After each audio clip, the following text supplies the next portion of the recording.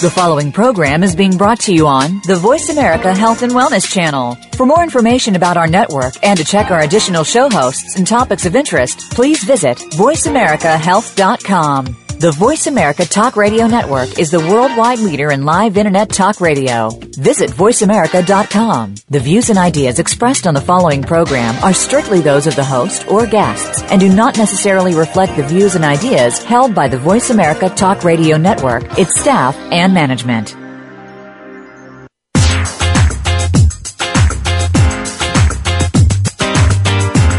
Do you feel that you're losing the battle with looking and feeling your best? Stop! Welcome to Body Balance Talk with your host, Jeannie Schmidt, along with Lucy and Madeline. Your body has an outstanding ability to heal itself and stay healthy. It's up to you to get the process started. Now, here's the show.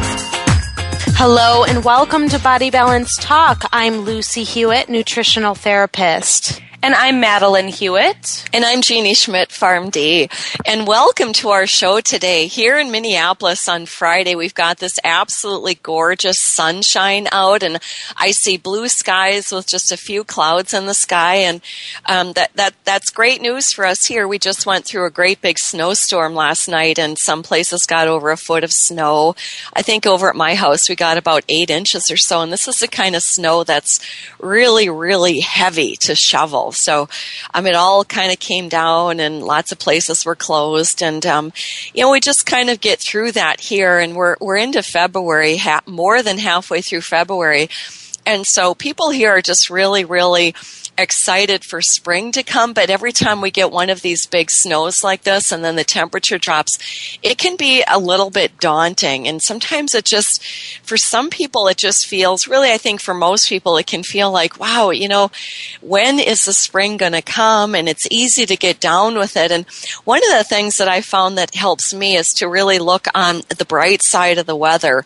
And it's like, I know that it's cold out and I know this and that, but, right now we've got sunshine, and I find myself really just hanging on to that. And I noticed in my drive in to the studio this morning, I live about 4 miles from the studio, and I drive around the lakes, and it's an old neighborhood, so we've got, when you drive along the street, the trees actually come up over the street. They're those great big old trees, and there was so much snow on them.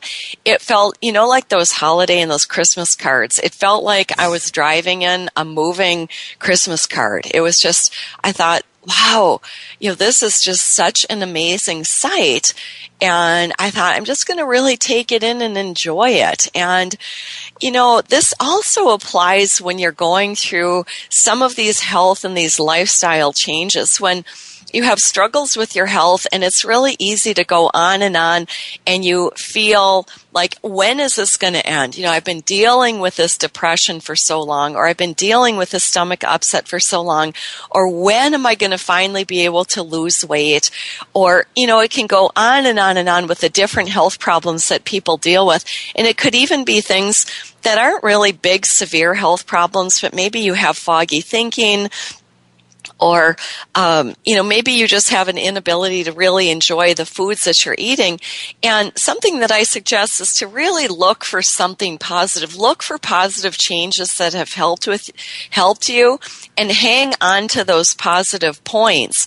And know that there's hope for you in the future. Just like for the people here in Minneapolis, we know that there is hope, that we know that one day the spring is actually going to come. We know that one day this snow is going to melt. And so for you, that if you're struggling with health problems, know that you just need to hang in there and do what you know that you should be doing, and that you're going to see and start to feel changes. So we want to encourage everybody to hang on to the good parts. And David, my husband, and we just returned from another ballroom dance competition in Southern California. And we used to dance together as an amateur couple. And for the last 8 years or so, I haven't been dancing. But he picked it back up again. He's a longtime dancer, and he picked it back up again a couple of years ago. And so he dances Pro-Am. And I'm sure that a lot of people have seen Dancing with the Stars and maybe some other ballroom dance shows. And maybe that's your image of ballroom dancing. dancing. And those people on Dancing with the Stars, they're dancing pro-am. One of the people is a professional and the other is an amateur. And that's how my husband David dances. And you could also dance two amateurs together, or you could dance two pros together. So they have these different combinations of ways of dancing. So, but when you're on the floor, they're either all amateur couples, or they're all pro-am, or they're all pros. Well, David dances pro-am, so he dances with his instructor. And he dances a style that's called American Smooth, which is waltz, tango, foxtrot, and Viennese waltz. And he's been dancing a lot of years, and the last probably 10 years or so, he's experienced a bit of distress on the dance floor at competitions. And he's never experienced these episodes when he's at home just practicing or when he's in lessons. They've only happened when he's at competitions. And one of them, this was back when we were dancing together as an amateur couple. We were in Seattle, and I think we danced a waltz, and then there's a short break where the couples move to a different spot on the floor. And then all of a sudden, he just walked across the whole floor, and the announcer's like, what's happening over there? And I was standing there. I had no idea what was going on. And he just calmly walked across the floor and got a drink and came back. And that would be very, very abnormal in a dance competition. Like, you don't just stop and walk across the floor. And so that was one of the issues. And then a number of other things had happened to him on his last competition. We were in Hollywood, California, and he went out there. This was when he was dancing pro-am with his teacher, Michelle, and they danced the waltz. And then this is when all the couples moved to a different place on the floor. And he noticed his heart went into an arrhythmia and just started fluttering. And so the sensation is a little bit like you can't breathe real well, and it doesn't feel like you have good oxygenation. And he went on to dance the tango and the foxtrot and the Viennese waltz like that. And from my standpoint, I was back just in the audience, just watching. And I thought he looked like he was dancing a little bit slow, but it didn't look that out of the ordinary. But when he came off the floor, he got his normal heart rhythm back. And he said, yeah, my heart started to flutter out there, and it was fluttering through all three of those dances. And each dance is about 1 minute and 10 seconds with about 20 seconds in between. So that's kind of a long time to be exerting like that. And I told him, hey, David, maybe you want to step out next time and not scare yourself and everybody else by dancing like that. And he just thought, well, I think I could get through it.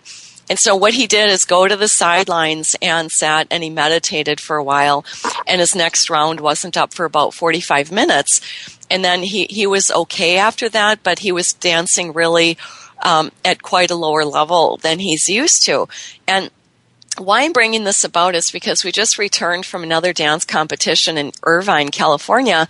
And when we travel, we get up in the morning and order an omelet from room service. So we eat this large amount of eggs.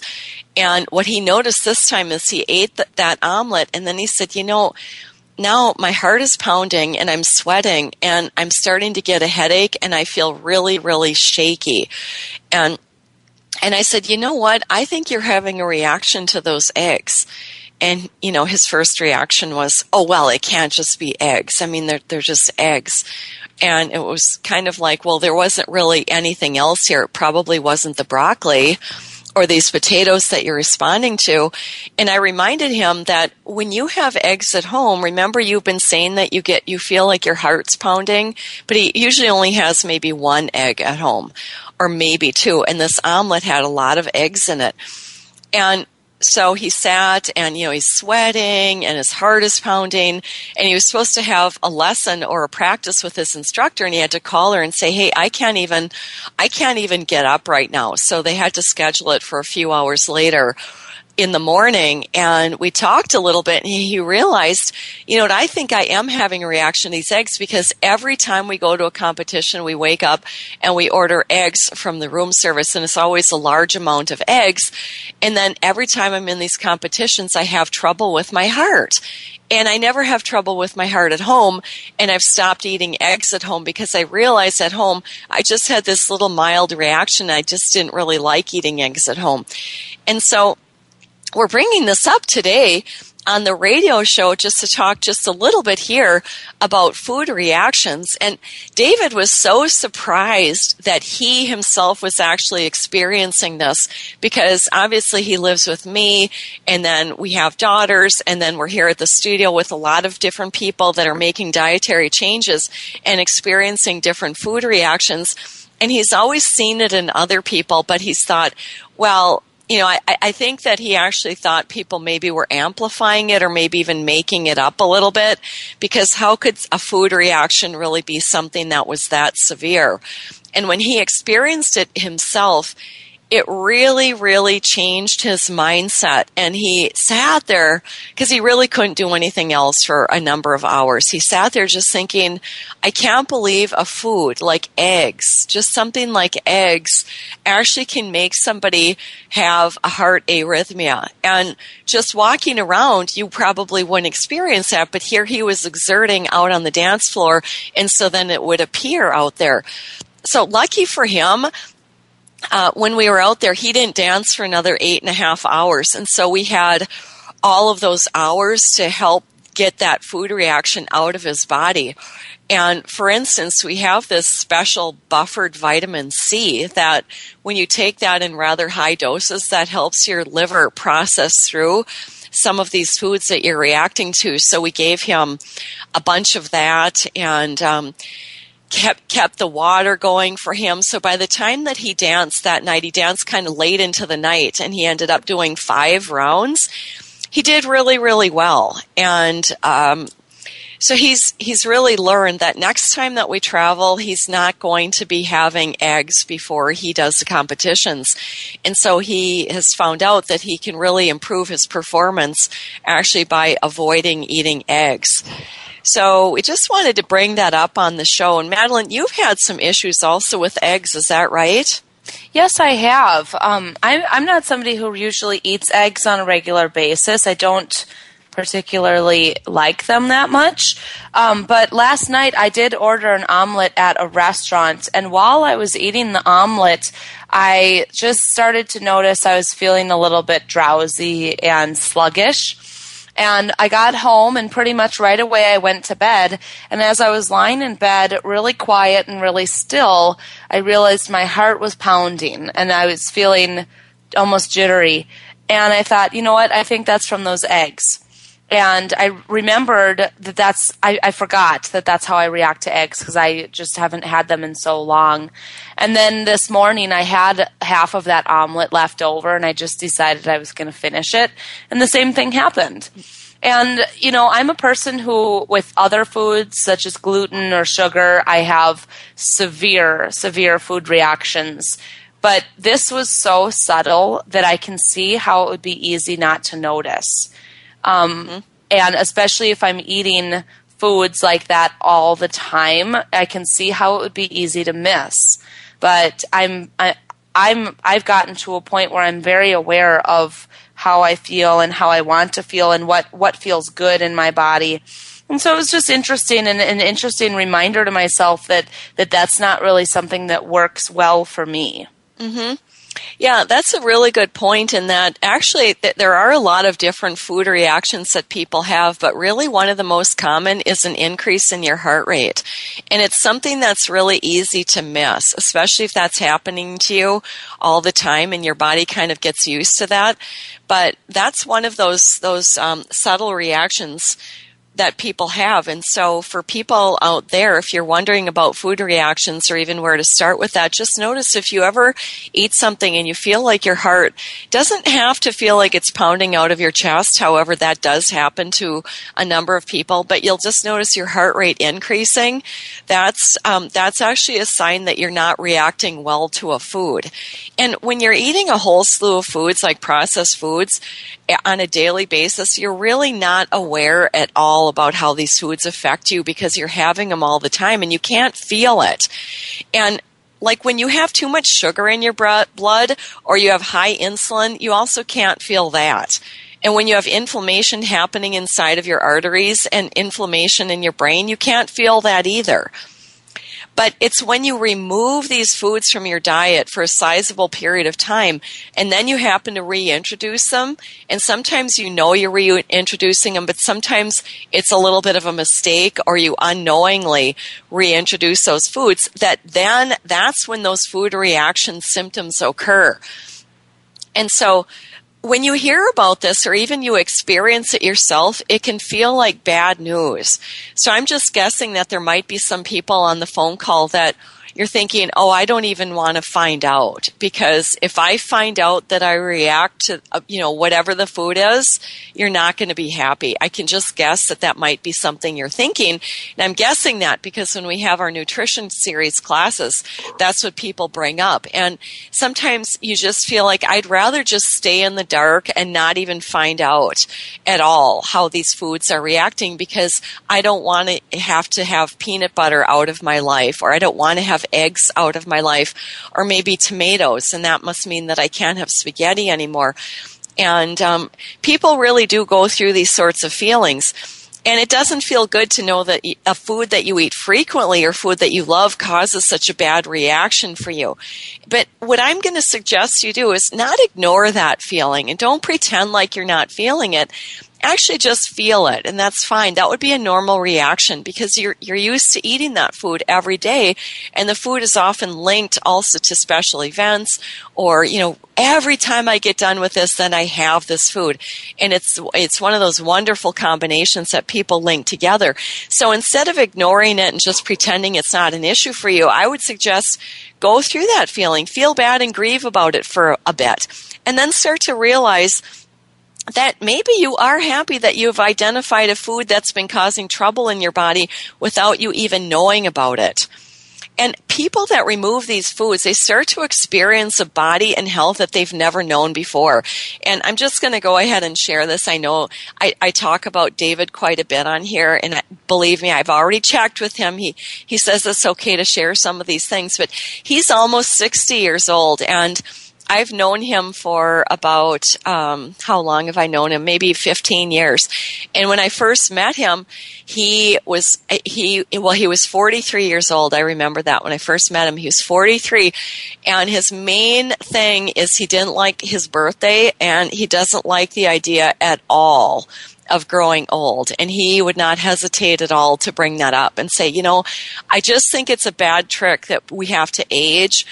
And I think it's terrible. It's just all going to be bad news. I mean, there's only bad things that are associated with getting old. And, we used to have a lot of conversations about that. And my thoughts about aging weren't like that at all. And so we had kind of lively discussions on the two different points of view about aging. And so we fast forward to now, he's almost 60. Next year he'll be 60. And he says to me now, a lot of times he goes, I can't even believe this. I feel and look better than I ever have. And he goes, I never thought that I could look and feel this good as I am almost 60. And he goes, 60 years old. 60 seems like a really, really old person. And he says, I don't even feel old. I don't feel old at all. And are we ready for a break? We are ready for a break. So remember, everyone, we are taking callers, so you can call us at 1-866-472-5792. When we come back, we'll just continue our discussion.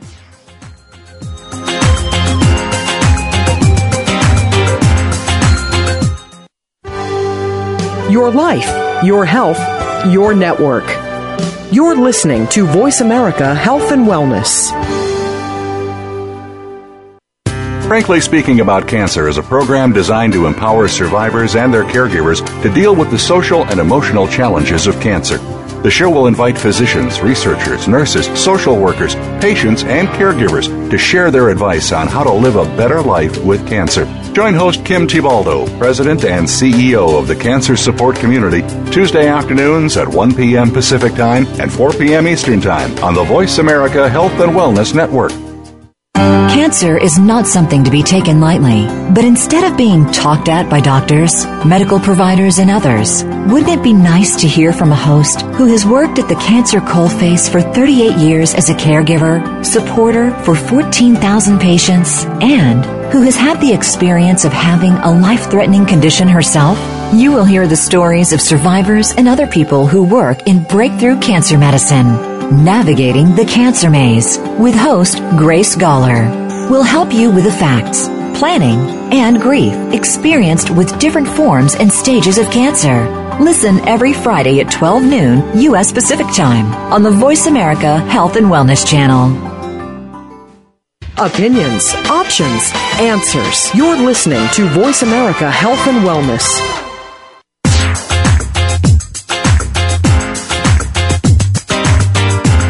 You're listening to Body Balance Talk. To reach us with your questions and comments, please call into the program today at 1-866-472-5792. That's 1-866-472-5792. Or send an email to info@mybodybalancenutrition.com. Now, back to the show. Welcome back to Body Balance Talk. I'm Lucy, along with Madeline and Jeannie. And yes, you can call us. You can also email us. Or if you want to go to our Facebook page and post comments or post other things to share, you can do that, and we'll take a look. Now let's continue our talk today. Yeah, we were talking about David and aging, and, so here he is almost 60, and a person who really, really disliked aging and disliked getting old, and now his whole idea has changed, and that's because he has put in some effort and made some of these lifestyle changes, and for him, this did actually start about 14 years ago, and for him, he didn't just make these changes right away. He's not a person that's like that. He's a little bit leery about things. He questions things, and he also doesn't really like to change very fast. And so, for instance, he was somebody that drank a whole lot of pop, like for every meal, pop or soda. That's what he was having, and it took him a minimum of 5 years to not have pop. And he'd go on it, go off it, and try it again, and the whole thing. He doesn't have the pop anymore. I'm going to say maybe about every 6 months he'll try some, and he'll go, "Oh yeah, I decided to order some pop with my meal." And I go, "David, how come you decided that?" "Well, I haven't had it for a long time." That's what he likes to say. "Well, I haven't had it for a long time, and I just wanted to see what it was like." "Well, what was it like?" He goes, "Well, I got it in my mouth. It tasted terrible. I couldn't even drink that stuff. I don't know how people drink that." And I go, "Well, aren't you glad that you had some?" He goes, "Well, sometimes I just have to check again what it's like." So he's been one of those kind of people. So he's made a number of changes in his lifestyle with the sugar and with the pop, and he eats much better meat, which is actually going to be our real topic coming up. We're going to be talking about eating meat, whether you should eat meat or not eat meat, and what is this whole thing with being a vegetarian or a vegan, and what's really the right way for people to eat. And so we're going to actually transition into that topic right now. And one of the reasons we're talking about this is I've been listening to the radio and maybe reading the paper recently and some magazine articles, and see that there's more and more people that are saying, we really should give up meat and not eat it. It's very unhealthy for people. And I hear people debating on Minnesota Public Radio about it. I just feel like it's been all around me recently. And I'm a little tiny bit disturbed at the arguments that people are using for why you should not eat meat. And what I'm hearing is things like, there have been a number of studies that show when people get meat out of their diets, their health improves. Okay, and they detail the study, and they say when somebody becomes a vegetarian, we see their rate of cardiovascular disease go down, we see diabetes go down, we see all of these health markers improve. And that sounds really wonderful, and then you would think, okay, well, that would be great, maybe I shouldn't eat meat either. However, they don't tell you a couple of other things, like what was the person eating before. So, for instance, if you take the standard American diet, which is a lot of processed food and sugar, and eating out maybe at McDonald's or Burger King and places like that, eating takeout pizza, takeout Chinese food, cafeteria food, muffins, all of those kinds of things. And then you say, okay, let's take you and let's just take meat out of your diet. Do you think that that person's health would improve? Probably, because they're probably not saying continue on with the processed foods. They're just taking meat out and improving their whole diet, more vegetables and more fruits, and then somebody's health is going to improve. Now, there's a second issue here, and that's if you ask what type of meat was that person eating before you remove the meat from their diet. And I can pretty much guarantee probably 100% of those people were eating factory farmed meat. And that's what we're going to discuss today, that this whole issue of whether you should eat meat or not, you want to be sure that when you're listening to discussions or taking part in discussions on this topic, that you understand the difference between grass-fed beef and factory farmed meat, that they're two completely different foods that have nothing to do with each other at all. And that's going to make a huge difference in what you're talking about when you're talking about issues of if somebody should eat beef or not. So let's just start actually with factory farmed beef and see exactly what that is. And it's an important topic because 99% of the meat available, if we're going to start talking about beef, 99% of it available in the United States is factory farmed. So if you're not going out of your way to look for and purchase meat that's not factory farmed, then that is what you're going to be eating. And so first off, if we look at what a factory farmed beef, what that looks like, first, we have hundreds of thousands of cattle that are on these factory farms and that they're crowded together in barns. So thousands and thousands of them. Crowding these animals causes way too much poop to be produced, and they're actually standing in poop, and it's not just on their feet and their legs, but it goes all the way up their bodies because they move around, and that their ground is basically poop everywhere. And when there's that much poop, there's a lot of bacteria and pathogens, which breeds infection. And so then we need to give those animals lots and lots of antibiotics. And in fact, do you know that 85% of all of the antibiotics in the United States are used in livestock? Wow. So, yeah, exactly. We might really think, well, 85% must be used in hospitals. No, it's actually 85% are used in livestock. Okay, the other issue with the feedlot beef is that they're given corn to eat. And when the cattle eat corn, first off, they're not physiologically meant to eat corn, so they can't digest it very well, and they end up with ulcerations in their stomachs. So that creates inflammation in the body. However, they do end up digesting some of it. It's a kind of an arduous process for them to digest it, but they will still digest it, but that's putting inflammatory omega-6 fat on their bodies. And so I know most of you out there have heard of omega-3 fatty acids and the fish oil, and that we want to increase omega-3. Well, there's also omega-6. And omega-6 fatty acids are not bad. It's just that for people in the U.S., and really now it's getting throughout most of the world, we eat way too much omega-6 fat. And omega-6 fat can be way too inflammatory. And so we have these cattle that all they're eating is omega-6 fat from the corn. And so the fat that they put on their body is actually inflammatory. And so when you eat that cattle, that creates inflammation in you because you're getting those high levels of the omega-6. And the other issue is with the corn that they're given. They're not given organic, non-GMO corn. They're given GMO corn. And there's a lot of controversy around GMOs right now.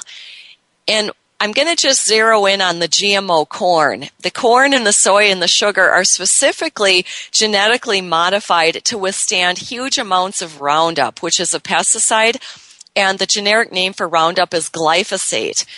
And the issue with the glyphosate is that proponents of GMOs and the companies that use the Roundup And a lot of people in the government, they'll say, there's nothing wrong with Roundup, because the way that Roundup works on these the bugs outside and the bacteria is that it works on a specific physiologic pathway that these bugs and bacteria have. They have a special pathway in their body, and when the glyphosate gets in there, then it kills that bug or it changes its DNA somehow. And humans don't have that pathway. And so the conclusion is then Roundup should not be harmful for humans because we don't have that same pathway as the bacteria and the pests. And so it's assumed that Roundup is safe for human consumption. And when you genetically modify corn and soy, they're genetically modified so that you can put many, many more pounds and tons of Roundup on than you could before. If you put that much Roundup on those crops before, the plant could not withstand it. Now the plants can withstand lots and lots of Roundup, so we can really get those pests killed. So we would think that, well, then Roundup isn't going to harm human beings because we don't have that physiologic pathway. However, do you remember in some of our other radio shows we talked about if you count up all of the cells in your body, you have trillions of cells. Do you know that 10 more times than your human cells, you have 10 times the number of bacteria cells in your body, and bacteria cells all have DNA in them. So 10 times the number of human cells, you have bacteria cells. And so remember where that Roundup acts. It acts in bacteria. The bacteria have that pathway. And so even though when you ingest Roundup, maybe you don't have a human pathway that it disrupts, but it disrupts all of those bacteria that you have. And a huge amount of your bacteria is in the gut. Remember that, and that the gut with the good bacteria, it's going to produce B vitamins and a number of other nutrients to your body that are health sustaining. And that good gut bacteria also produces your neurotransmitters dopamine and serotonin that get circulated in your body and end up in your brain, and they make you feel good. And so when we take in something like Roundup, that's going to disrupt the DNA in those bacteria that you have. And so when you ingest the GMO corn and the GMO soy, even if you're just eating the corn itself, or if you're eating the animal that has been feeding on the corn or the soy, now that Roundup is in your body and it reacts and acts on your gut bacteria, and then you go, wow, now I'm starting to have trouble because my gut bacteria has quite an imbalance. That means lower neurotransmitters for you. That means that you don't feel as good. That contributes to depression, anxiety, mood disorders. It contributes to food cravings. And so we can see that feeding these animals all these antibiotics and feeding them GMO corn is not going to be healthy than if you're going to be eating that type of meat. So when you hear people talking about, you know what, when you clean up your diet and don't eat meat anymore, your health improves, it absolutely would improve if you stop eating this type of meat. This type of meat would not be good for anybody to eat. So the next time that you're out in a restaurant, ask them, what kind of beef is this? Is this feedlot beef, or is this beef that has been eating grass? And we'll get into what grass-fed means. But you want to start to get real picky about where your meat comes from, and understand that in these conversations about should you be a vegan or vegetarian or should you eat meat, the question really should be, you know what kind of meat are you eating? And in these studies that were conducted, what type of meat were those people eating? And we can pretty much bet for sure they were not eating clean grass-fed meat. They were eating meat that was filled with GMO corn, disrupting their gut bacteria. They were eating meat that's filled with antibiotics, that also disrupts your gut bacteria. And then they're eating meat that's full of omega-6 that creates inflammation in your body and leads to more and more heart disease. So when we see that link about, oh yeah, when people eat meat, they get heart disease. And so I hear people all the time, I ask them, do you eat meat? Oh, well, I don't really eat red meat, maybe once every month or once every, and I wonder, well, why would you do that? And as we'll learn in a few minutes, grass-fed meat is a very, very healthy food for your body. But feedlot beef or factory farm beef should be something that you absolutely want to avoid. So those people that are mentioning about vegetarian diets are healthier, they're going to be healthier if that's the type of meat that you're eating. So we want to really get clear about what we're talking about in terms of what people should or shouldn't be eating. And you might think, with that Roundup and everything, you can just wash that right off. But it's actually incorporated right into the plant. And so whether you're eating it or if the animal is eating it, it doesn't really matter if somebody tried to wash that off. It's incorporated right on into the food. Now, the other issue with the feedlot and the factory farm beef is the huge amount of fossil fuels that are used in this type of farming. And that's another argument that people will bring up, that, that if we continue to eat meat, we're not going to be able to live here anymore because it's destroying the environment and it's using up fossil fuels. And you know what? With factory farming, that's absolutely truthful. And here's the deal. With all of this growing of these grains, and do you know that corn is the number one crop in the U.S.? It takes a lot of fossil fuel in order to grow that amount of grain to feed these animals. And almost all of this corn that's grown in the country is fed to the animals. So you can imagine that, first off, they shouldn't be eating it in the first place. So we don't really have a need for growing all of that corn to feed these cows. They aren't even physiologically able to digest it properly. But what we see is that growing all of this grain costs a lot in the fossil fuel use. The other issue here is that the cattle, first off, they're usually born on these small farms, and then they're shipped to the feedlots. So we're using fossil fuel right there in order to ship to the feedlots. And then when it's time for them to be processed or slaughtered, they're shipped to another state. And it's not right next door. They're states that could be across the country. They're slaughtered. Then they need to be packed. They're shipped somewhere else to a packing plant. And then they're shipped to another state to distribution centers. And then they're distributed all over the U.S. and outside the U.S., all using transportation and fossil fuels. The other thing that's a huge issue around these feedlot areas is that amount of poop that is generated by these hundreds of thousands of animals that are crowded together. That poop ends up going into local water streams and destroying the local communities. Their water is destroyed not only because the poop and the pathogens in their water supply, but also the huge amount of antibiotics also that comes out through the poop that's destroying the land and is destroying the water. So when you hear again people saying, you know what, we should stop eating meat because it's destroying our land, it's destroying our health, and we cannot sustain anything like this. It's also taking an awful lot of water per pound of beef.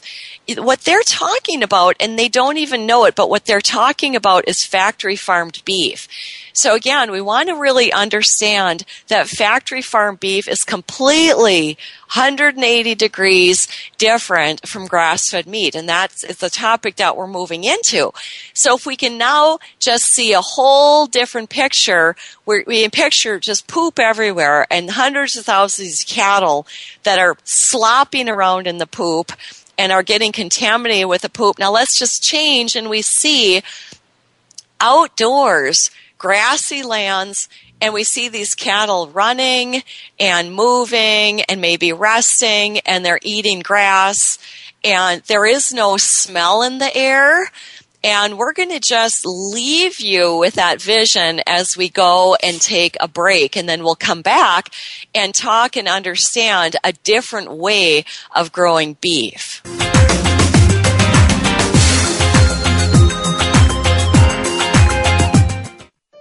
Opinions, options, answers. You're listening to Voice America Health and Wellness. How is your health? Do you want to know more about it?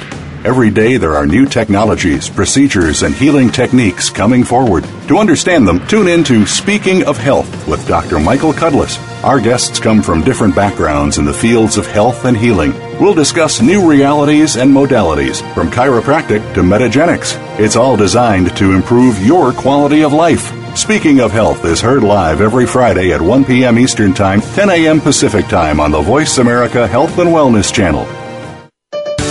Your life, your health, your network.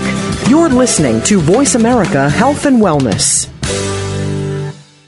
Hi, I'm Ed Krell, CEO of Destination Maternity.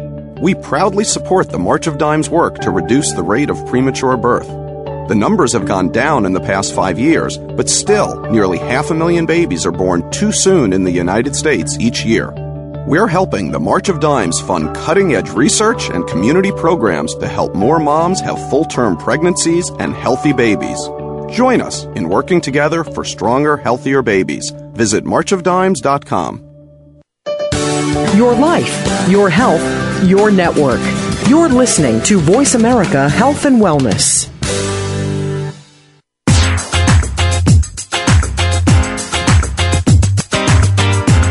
You're listening to Body Balance Talk. To reach us with your questions and comments, please call into the program today at 1-866-472-5792. That's 1-866-472-5792. Or send an email to info@mybodybalancenutrition.com. Now, back to the show. Welcome back, everybody. This is Body Balance Talk. I'm Lucy, along with Madeline and Jeannie. And before the break, we were talking about feedlot beef. But now let's move into grass-fed beef. Yes, let's take a look at a different kind of beef. And hopefully a lot of you out there already know something about this, and maybe you're already purchasing and eating this type of beef. We really hope so. And if not, this will be new information for you. It's all very, very positive. So we're all glad about that. And this would be 100% grass-fed beef. And these cattle are raised outdoors. And instead of eating corn, they're not fed corn at all. They eat a variety of greens that grow in the soil. And so if you actually go out and see one of these farms, and usually these types of farmers are real open about having people just drive in and take a look and talk to them and see what they're doing. And some of them have open houses that you can go and see. But if you talk to these farmers, they often consider themselves grass farmers, because what they say that they're really growing is grass. They put a lot of attention into what is growing from the land. They want a variety of grasses. They test the soil for minerals. They test the soil for the pH, because it's what these animals are eating. That's what the meat is going to be. That's what the fat is going to be on their bodies. And they not only want the meat to be tasting good, but they also want it to be healthy for people. And so what's important to know is that when the cattle eat grass and various types of grasses, they actually produce omega-3 fatty acids on their bodies. And so when you eat grass-fed beef, it's not a huge supply of omega-3s. It's a pretty small supply, but the fat that you're getting has omega-3s in it, as opposed to if that cattle was eating grass, it's overwhelmingly the inflammatory omega-6s. So when you're eating grass-fed beef, that's actually classified as a food that's anti-inflammatory. And this is important because most of us think that, if you eat red meat, that contributes to heart disease. That's absolutely true if you're eating the corn-fed beef, that's inflammatory food. But if you're eating the grass-fed beef, that's anti-inflammatory. That actually helps prevent heart disease and helps you to lower the inflammation in your body. And they're never fed the corn, and they're also not crowded at all. You'll never go to one of these farms and see tens of thousands of cattle. It doesn't really work that way on the smaller farms. And these cattle are free to move and run. And so you can also imagine that the fat and the meat on these animals is going to be different if they're just standing in one place versus if they're actually moving around. That changes the composition of their fat, and it changes the composition of their muscle. So this is actually an entirely different food. So let's just project back to these conversations with people saying, when people take meat out of their diet, their health improves. We can see here that there's a great big fat if. Yeah, we're talking about if they take the corn-fed beef out of their diet, then absolutely, hands down, your health is going to improve. But if you instead switch your choice of beef to grass-fed, that's going to be extremely health-enhancing for you. There's so many benefits of actually eating animal foods, and one huge benefit is the B12 that you find in animal foods, and the protein and the iron. And we see that people that eat meat tend to have a lot better amino acids as well, meaning amino acids, the brain amino acids. When you take meat and animal foods out of your diet, it's really, really easy to get low on proteins and low on amino acids. And the next thing you know that you're having trouble with things like food cravings and depression and anxieties. And so we really promote people eat meat, and we're not talking about sitting down and eating a 12 or 16 ounce steak. We're talking about eating about 3 ounces of meat. That's would be maybe the size of the palm of your hand. So this isn't about way overeating any food in particular, but it's about seeing that when you eat some high quality meat, that can actually add to your health and be health enhancing for you. Now, if we go back to that grass-fed meat, they're also moving around outdoors, and so these animals don't get sick. So if you talk to these farmers, they don't have antibiotics on site. They don't use antibiotics. They also don't have any sort of need for pesticides. And so you're getting an animal that doesn't have antibiotics in it. It doesn't have the pesticides, and it also doesn't have the contamination that these other animals have. Because that's another thing I hear is, well, that meat, it's got E. coli and it's got all kinds of contamination on it, and it absolutely does because there's poop all over it. And even if you try and spray it off and clean it, there's so much everywhere that, it's obvious that you can't get it all off because we continue to have problems with infections and people getting infected with E. coli and other kinds of organisms from this type of meat. When they're outside scampering around like that, they're not sick. And they don't have poop everywhere. And in fact, how these farmers often operate is that the cattle are let out in one parcel of the land, and then the next day they go to a new parcel of land, and the next day to a new parcel of land, and the whole thing circulates around. These types of farmers also usually have chickens, and they usually have pigs, and so they're rotating through the land in a beneficial way that supports the animals and it supports the environments, and it's all driven by nature and the way that nature runs itself in terms of the daylight and the nighttime and the temperatures and the rainfall and the way that grasses grow, and that poop fertilizes the land, and also that poop is going to actually draw grasshoppers to it and other kinds of little bugs that the chickens then come along and they're running around and they like to eat those grasshoppers. And chickens aren't supposed to be vegetarian. Chickens are supposed to be eating meat, and their meat is going to be these grasshoppers and worms and all kinds of other things that are attracted to this poop. And then this poop ends up getting stamped down into the ground and ends up fertilizing the land, and there's no great big poop runoff into rivers. The place doesn't smell. It's a completely different environment when you go to a grass-fed beef farm. And so we really, really encourage people to look around in your area. Wherever you are in the country, find, whether it's in your state or a neighboring state, find farmers who are raising cattle this way and hook up with them. You can also find the 100% grass-fed meat in most grocery stores now. And go ahead and find that and use it. But we do recommend finding these local farmers and getting set up with them.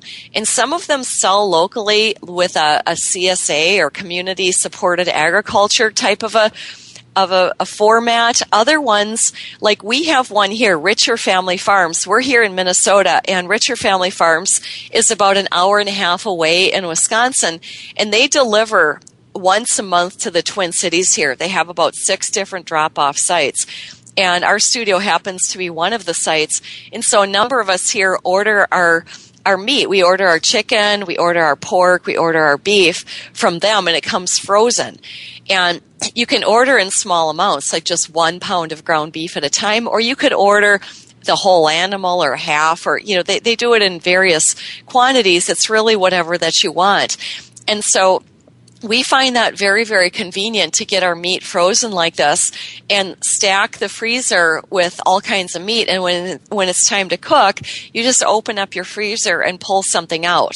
That makes it convenient for people who are working on eating a really good diet. It's easier than having to drive to the store every time that you want something. And we've been to this farm and we see how they treat the animals. We see what their land looks like. We see what they're feeding the animals. We see how it all works. And so there's no question in our minds what we're actually eating here. And that's not always the case with all foods that you can pick up from the grocery store. However, with the beef, you can be pretty sure because it's pretty black and white labeling that if it's 100% grass-fed, it's going to actually say that on the label. It will say 100% grass-fed beef. Now, we want to warn you, if you go into stores and you go up to the, say the meat counter where the meat's not already separated out with labels, and you go up and say that you're going to be buying some ground beef. And then there's a butcher across the counter and you say, is this grass-fed beef? It's very likely that they're going to say, yeah, that's grass-fed. But what you need to know is that there's lots and lots of meat that's grass-fed, and then it's finished. It's called finished off.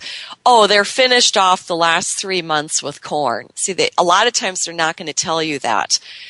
Because they don't think that really makes any difference. And I've had numerous conversations with these various butchers, and these are in bigger grocery stores, not the small butchers, but the bigger grocery stores. And this has even happened to me numerous times in Whole Foods when I say, now, is this 100% grass-fed? And then they turn around and then they'll get the manager, and the manager will say, oh, no, it's not 100%. It was finished off with corn. But that doesn't matter. All beef is finished off with corn. And so if you ever get that kind of answer, you want to know that it's not true that all beef is finished off with corn. There's lots of it that's not, and it's labeled 100% grass-fed. So until it goes to be processed, it was only fed grass the entire time. That's a very important point, because it only takes about 2 to 3 weeks of the cattle eating corn for it to replenish all the fat on its body to have that inflammatory fat. So you absolutely do not want something from a store that says, oh, this is grass-fed meat, but it was finished off with corn. So here's the thing. You either have to really be specific with the butcher that you're talking to, and you have to be specific that you're looking for 100% grass-fed beef, or you need to buy it already portioned off in the package in the store, and the package will say 100% grass-fed. Now, there are packages in the store that just say grass-fed meat. Okay, that's not going to be good enough for you. So you're going to always be looking for something that says 100%. And Lucy, have you had any instances with this? Well, I have, and the main instance that I have is that I see a package that just says in huge letters grass-fed, and there's been some packages where I look at the entire thing, and then down below in teeny, teeny letters it says 100% grass-fed. So, but that's a little tricky because we want to look for the 100% grass-fed, and that specific one did have it kind of hidden on there, but others, like Jeannie said, will just be labeled grass-fed, and that's not what we're looking for. Oh, really? So you've actually seen it where it doesn't say 100% grass-fed except for the small print? Right. If you turn around and look at the ingredients, it might say 100% grass-fed, or somewhere on the front in tiny, tiny little letters it says 100%. Mm-hmm. And another word to look for is pasture-raised.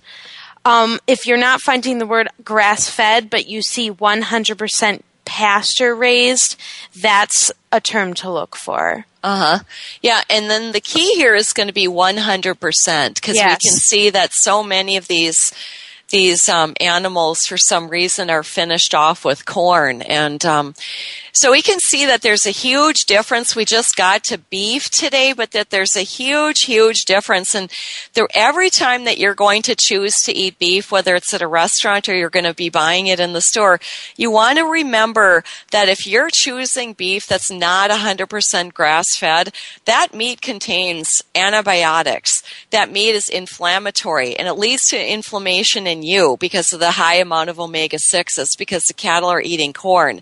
And the meat contains GMO corn, which disrupts your gut bacteria, leading to a whole host of problems, such as the low neurotransmitters. So that leads into depression. It can lead to anxiety, and it can lead to cravings, and it can lead to gut problems. Anything that happens when you have disrupted gut bacteria, which is pretty serious because most diseases start in the gut. And that meat is often contaminated because it's crowded. Therefore, the poop and the bacteria when it goes to slaughter, and then the ruin and the demise of the environment. So real important that if you're going to eat beef, and we really encourage you to do that, choose the grass-fed. And it looks like, Lucy, are we out of time? It is. We're all done with the show today. But one other thing I want to add is just the importance of looking at grass-fed beef as a whole different food, that it's not even the same food. But we already know that. So it's time to wrap up, everybody. We're so glad that you could join us today. I'm Lucy, along with Madeline and Jeannie. We'll have the replay posted pretty soon, so if there's someone you want to share it with, send it to them. We'll talk next week. That's Bye, everyone. Bye-bye.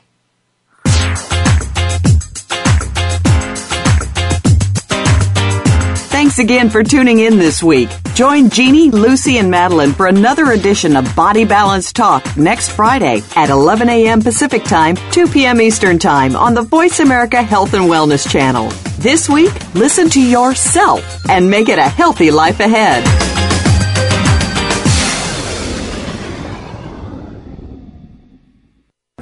Thanks again for listening to the preceding program, brought to you on the Voice America Health and Wellness Channel. For more information about our network and to check out additional show hosts and topics of interest, please visit voiceamericahealth.com. The Voice America Talk Radio Network is the worldwide leader in live Internet talk radio. Visit voiceamerica.com. The views and ideas expressed on the preceding program are strictly those of the host or guests and do not necessarily reflect the views and ideas held by the Voice America Talk Radio Network, its staff, and management.